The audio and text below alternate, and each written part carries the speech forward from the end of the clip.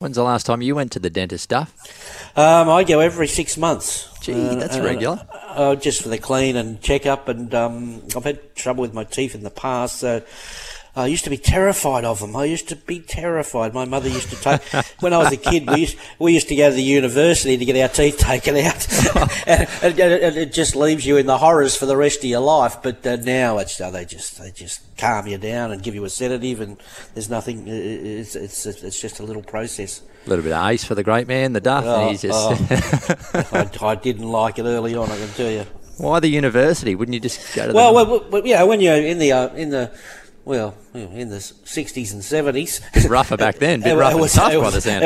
You had to go to the apprentice. We didn't, money was tight. It was pretty hard to go to the dentist. You didn't have any money, so you had to go and you had to be you had to practice on you, the apprentices. Oh, that's the best. I tell you what, though, the punt tends to grind the teeth down and the nails. That's exactly right. That's exactly right. No wonder you go every 6 months. I'm a shocking nail biter, and last time I went to the dentist, the lovely dentist I see, she says, you're out of control with this nail biting. I'll put a cap on one of your teeth so that you won't have a sharp edge there. You won't be able to bite anymore. Yeah. Well, now I've found a way to adjust my jaw so that I can still bite my nails. How bad's that? But it's sometimes you're doing the form and you're just really deep in thought, and the nails get a hammering, and you're back a loser, and you chew down to the wick, Duff. Oh, you need a mouth guard, I think. I need something. Let's get to Kris Lees. Chris, when's the last time you went to the dentist? Well, I'd say I'm due. Things are going all right. Kris, the stable's going really well over the last month or so. They're winners galore. Yeah, no, it's been okay, Ron. Thank you. You have your runs like that, but there we go today. Yeah, well, Yankee Hustle, she's an interesting one, a bold on-pace type.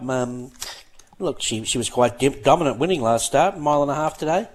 Yeah, she's on trial at the trip. She ran very well in the Oaks back in Queensland, will be at 2,200, but her racing style now, we're not fighting her as much and letting her roll, and she'll be up on speed. There's a little bit of speed around her, which could be a touch concerning, but she's in good order.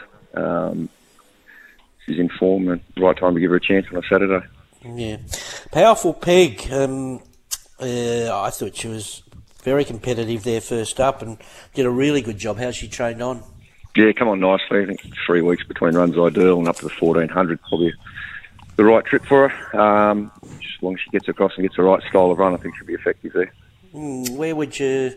It is a little bit tricky there. Look, there's a little bit of speed underneath you. A little bit worse, midfield, a little worse? Yeah, I think so, Ron. Yeah, she needs to get in and get that little bit of cover, I think, to be strong. And I think she gets that style of run, she'll be right in the race.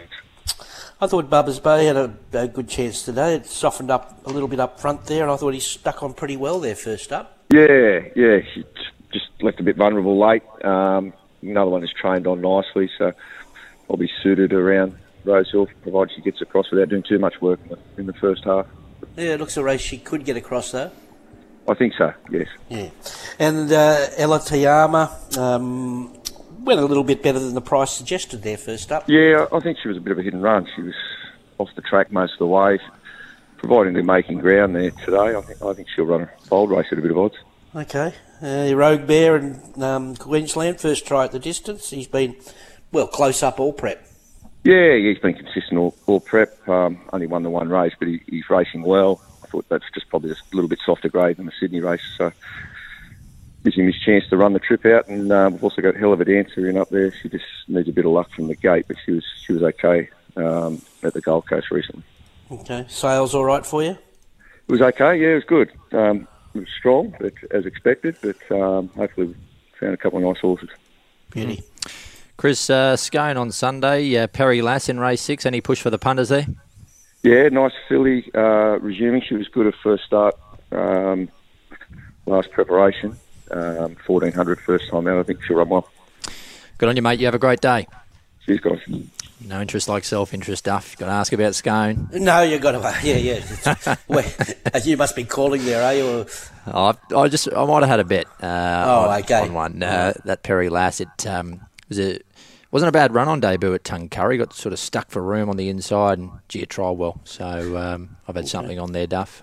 What about Kris Lees? When you asked him about the dentist, it was like, mate, I'm due. Please, you think I got time for the dentist? I'm a horse trainer. That's right. Exactly. Oh, I love it, mate. But he's got a nice team in, and obviously we know Chris's ability as a trainer, and season after season he just churns out these winners. But I'm particularly interested, mate. He goes to new levels in my book. If he can get Yankee Hustle to run 2,400, he's a freak. Because Dad said it just never settles. It's always pulling in a race. If she can run the trip, and I'm not saying she won't, no, but he's a freak if it wins today.